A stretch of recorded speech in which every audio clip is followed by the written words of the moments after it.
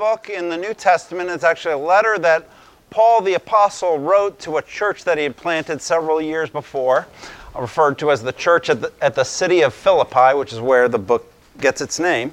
And Paul has a very close personal relationship with these people, and so it's one of those books that is like being let in on an intimate conversation between people who really know each other and care quite a bit about each other. And we come now to chapter 3, starting in verse 10. Actually, the first couple of verses we looked at last week, but I just wanted to read them again to set the context for where we are today. Paul says, I want to know Christ, yes, to know the power of his resurrection and the participation in his sufferings, becoming like him in his death, and so somehow attaining to the resurrection from the dead.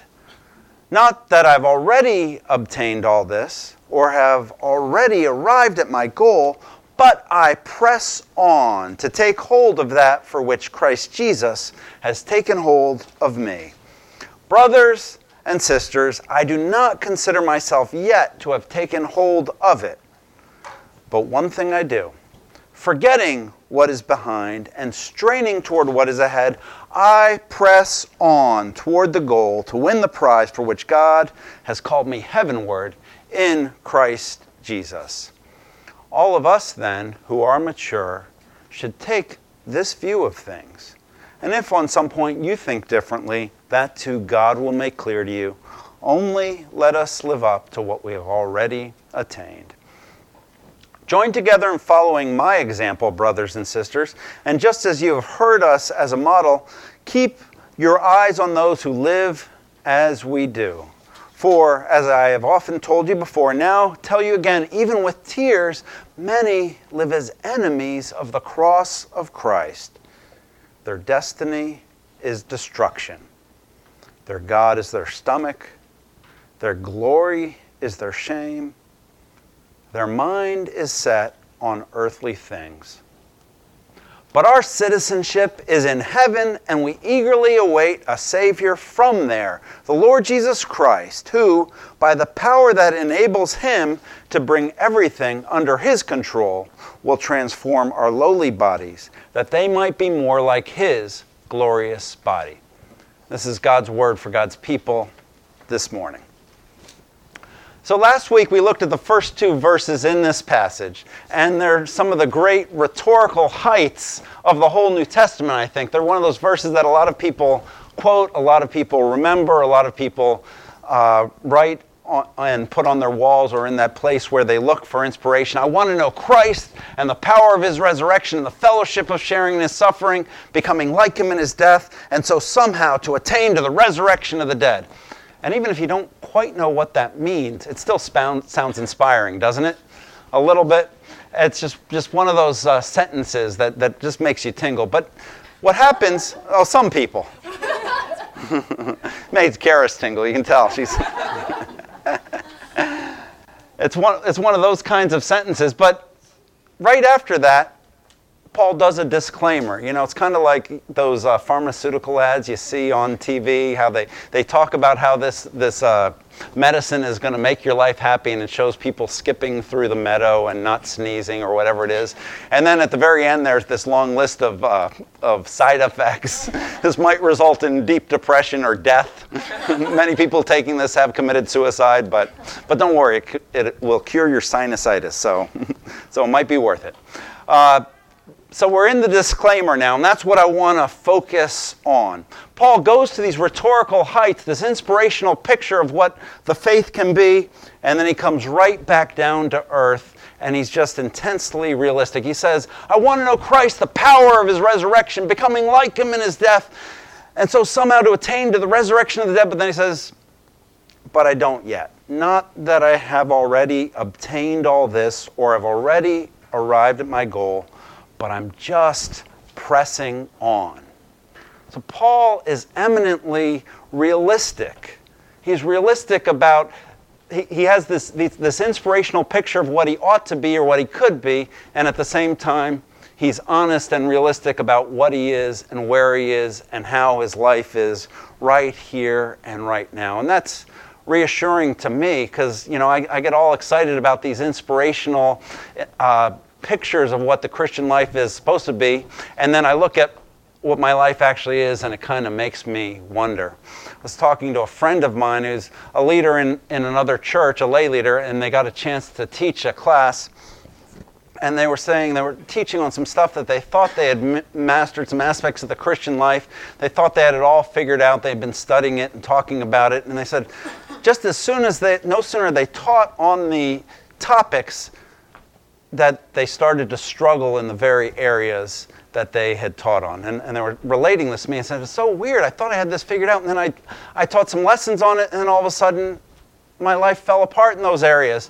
And I said, well, welcome to my life. That's basically what happens to me every week. Whatever I'm teaching on becomes the thing where I find myself absolutely falling apart. But that's kind of the nature of the Christian life for a lot of us, I think, is we look at these ideals and we look at what we ought to be, and we're inspired by them, and then unfortunately we're confronted with the reality of what we actually are. And it's kind of embarrassing, it's kind of confusing, and it kind of makes us wonder if any of it is actually real. And that's the way the Christian life is. But I think one of the reassurances to me is that the Bible, if you actually read the Bible for yourself, it's an eminently realistic book. I mean, one of the problems is we memorize these verses about the power of the resurrection, but then we don't keep reading to this part where Paul says, this is what I believe, but I'm not there yet, but I'm still struggling. And Paul, in a lot of places, if you read him closely, he's very realistic. In Romans chapter 7, he's talking about how we need to live the resurrection with resurrection power and have victory over sin. And then in Romans 7, he says, but the very thing I want to do, I don't do. What a wretched man that I am. Who will rescue me from this body of death? And so he talks about victory over sin, and he talks about the fact that he's still so struggling with sin that he's about to give up. And in 2 Corinthians chapter 12, he talks about having a thorn in his flesh. He talks about begging God to deliver him from his burden. And then God says, basically, no, you'll have to live with it. And so Paul shows us both sides. He shows us the potential, he shows us the goal, but then he is realistic about the struggle that he lived in and that he knows that we are going to live in on a daily basis. And he's not cynical about the Christian life, he's honest. He still holds on to those ideals, he still believes in those ideals, but he knows and he experiences that it's a struggle. And so, as we talk about the ideals of what our life is supposed to be, what our future is supposed to be, what our Christian life is supposed to be, what our family life is supposed to be, I think, we all have these high ideals. But when we struggle, when we realize we're not measuring up to those, we can take solace from the picture that the apostle paints for us. And it's also just a warning to you. When you do hear, I hope I'm not like this, but I know sometimes I am. When you do hear preachers talk about these impossibly high ideals of what we ought to be and how we should be as followers of Christ, you can be pretty sure the guy's an absolute hypocrite if he's making it sound easy and he's making it sound automatic, because it isn't for any of us. And we get that picture from the Apostle Paul. If he was struggling, then I'm struggling, and you're struggling too, so we're all in this together, all right? So Paul lives with realism, and yet his realism doesn't make him give up or become cynical, but it moves him to press on. He says, not that I've already obtained all this or I've already arrived at my goal, but I press on. And then he goes on to say, I don't consider myself yet to have taken hold of it, but one thing I do, forgetting what is behind and straining what is ahead, I press on. He's not satisfied with the way he falls short. He's not satisfied or accepting of the shortcomings in his own life. That's his inspiration to continue to press. And the language there is the most intense language. It's like a runner struggling to finish a race, going through that the last lap and refusing to quit and refusing to let go, to back off and just pressing on to the finish line. And that's what Paul has. So he has the realism, I haven't gotten there yet, but then he also has the resolve. I'm going to press on and I'm not going to back down until I do arrive there. So he looks at the power of the resurrection and he says, I'm going to keep pressing until that's real in my life. He looks at the inspiration of the work of Christ and he says, I'm going to keep pressing until that's made actual in my experience. You know, he knows that in this life, none of us will ever be perfect in this life. None of us will ever be exactly like Christ in this life. None of us will ever be flawless in this life. But that doesn't mean we need to accept our flaws. That doesn't mean we need to make friends with our flaws. We need to continue to work to become everything that God wants us to be. And I think it's one of the things that it's easy to lose touch with. To switch examples, I think a lot of us, you look at a spectacular athlete or a spectacular artist, say a professional dancer or something like that. You look at someone who's spectacularly successful in their professional field or in leading a company or something of that nature, and all we tend to look at is the highlight reels, the highlight reels of the athlete's performance, the great triumphs of a business leader's career, and we don't see the struggle, we don't see the risks, we don't see the hard work, we don't see the early mornings at the gym, we don't see the problems that were overcome, we don't see the times when everybody doubted this person and yet they kept on. We just see the highlights. But Paul here is letting us behind the screen and saying, for everyone who makes progress, one of the reasons for it is their resolve to press on. Paul is, obviously, he lived 2,000 years ago and we're actually talking about stuff that he wrote. He is one of probably the 5 most influential people in the history of the world. And one of the great Christians of his day. He went around and planted churches all over the Roman Empire in the 1st century, and yet he admitted and he recognized the reality of his struggles. And he resolved that he was going to continue to press on. And that's the inspiration for all of us. Wherever you're at in your faith, wherever you're at in your circumstance, wherever you're at in your situation, it's not a place to rest. It's an opportunity to continue to press, to become one step better than you are today. I heard someone put it this way, don't compare yourself to where other people are, but compare yourself to who you were yesterday and try to be one step closer tomorrow. And that's the challenge of resolve and commitment that all of us are invited to as we're seeking to follow Christ. That's what following Christ will look to. Then Paul talks about one of the key things in this is being aware of who is influencing us. He recognizes that while his teaching and his letters are important, what's really going to mold all of us is who we set up as the examples in our life. Paul puts it this way, verse 17, join together in following my example, brothers and sisters, just as you have us as a model. Keep your eyes on those who live as we do.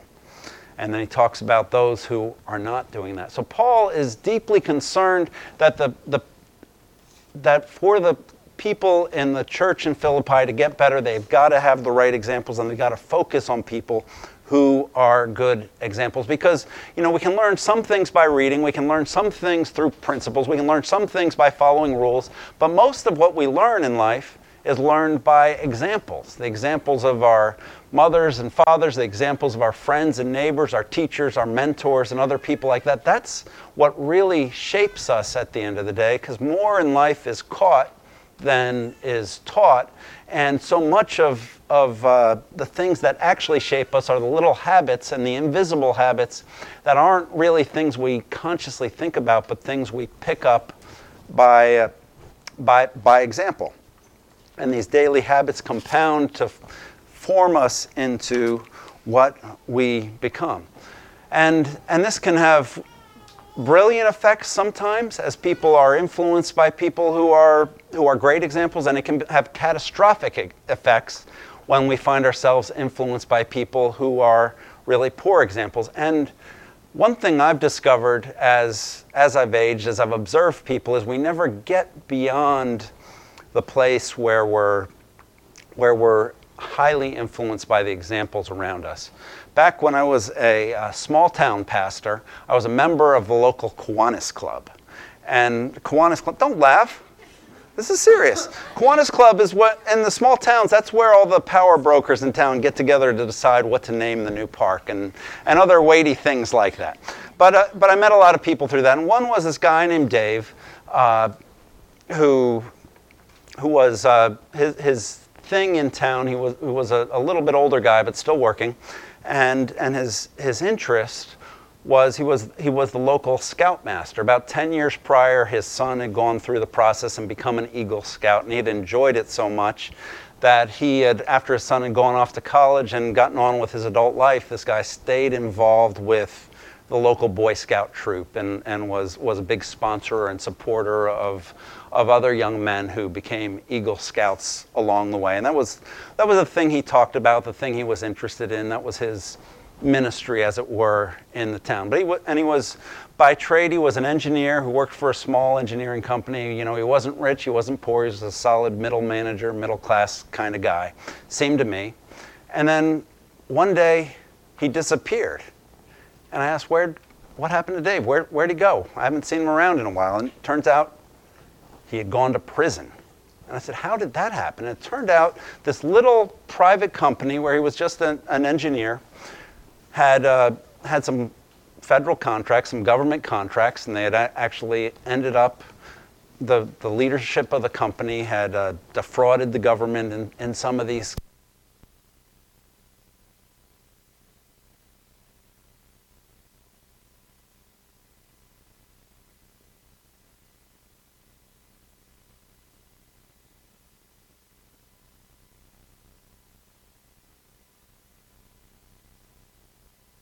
Up paying dearly for that. But you know what that experience, observing that from a distance taught me is that even adults are subject to peer pressure. We worry about it for our 12-year-olds and our 15-year-olds and our 17-year-olds, but all of us can be caught up in bad habits. All of us all of us are influenced by the people we hang around with, and especially by the people we work with, by the people who have authority over us. And that can have great effects, or it can have catastrophic effects depending on what direction that leads us. So the question for all of us, or the challenge for all of us, is to be self-aware about who is influencing us. To be self-aware, you are being influenced by the examples of other people, but who are those people who are influencing you? And how are they influencing you? And then have the self-awareness to choose people who are going to be the models for you, who are good models and not destructive models. Because Paul says that's how we learn. That's what shapes all of us.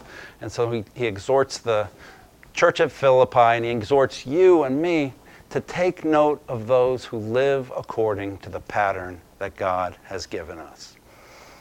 You know, and I guess it's a two-way street. Number one, who is influencing you? And then, are you becoming the kind of person who will be a powerful and positive influence on those around you?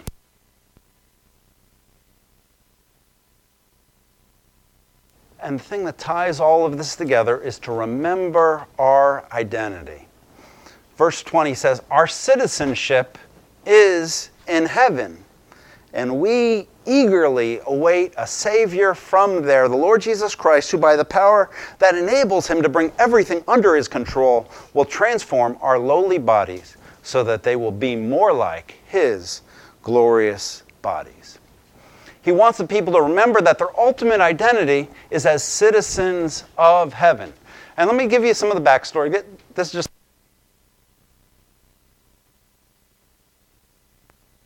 at the city of Philippi. And Philippi was in Macedonia, which is on the north end of the Aegean Sea, really part of Macedonia or Greece today. And it was a province of the Roman Empire, but it had no influence from Rome prior to this time. But Rome, the powers that be in Rome, identified it as an important city, a city where they wanted to have influence. And so they started. There were retired military people and businessmen and people of that sort to Philippi and giving them houses, giving them land, giving them business opportunities so that they could settle the place and so that they could spread the influence and the ideals of the Roman Empire in this foreign city that Rome was trying to colonize. And to Rome and to spread the values of the Roman Empire in this foreign city. And everybody was very conscious of those who were Roman citizens and those who were not, because the Roman citizens had all kinds of rights and privileges and opportunities that the non-Roman citizens wouldn't have. Real in the church at Philippi, and certainly a church like that would have had people who identified as Roman citizens and other people who didn't identify as Roman citizens, all kind of mashed together there. And he says, you know what matters? Our citizenship is in heaven.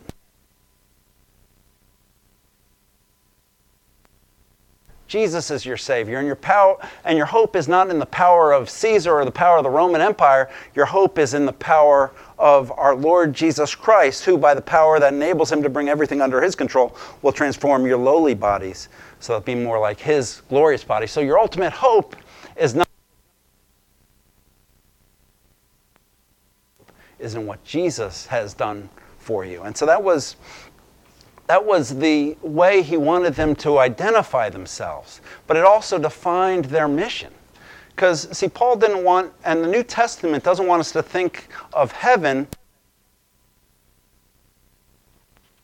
when we die, but he wants to think of it as a dynamic that we bring down to earth. That's why Jesus taught us to pray. What did he tell us to pray? Thy kingdom come, thy will be done on earth as it is in heaven. Jesus wants us to bring the of heaven and the beauty of heaven down to earth. That's the mission of all the citizens of heaven right here, right now. And the hope for the citizens of Rome in Philippi was not that one day they get promoted and they go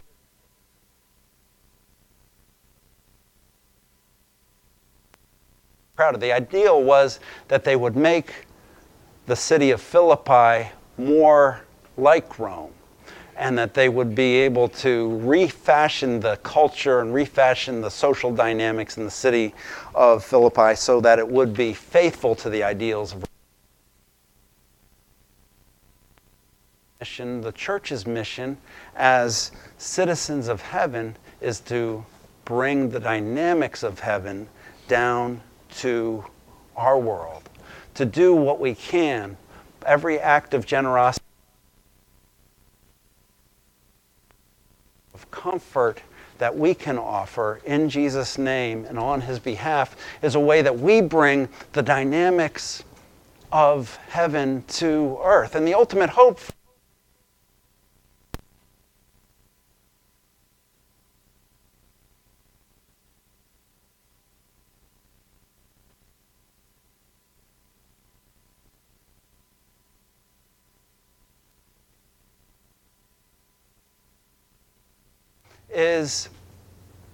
is that Jesus himself is our Savior.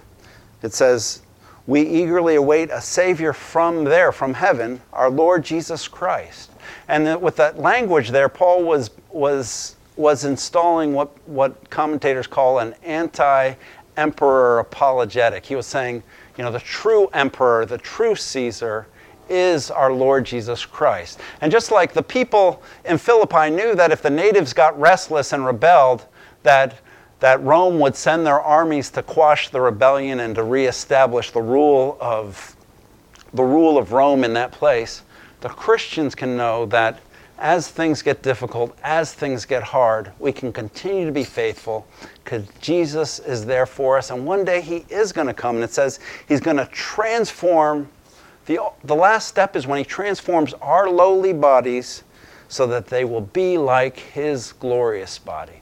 The last step of this is when he gives all those who are followers and believers in and new bodies. And that's the ultimate in.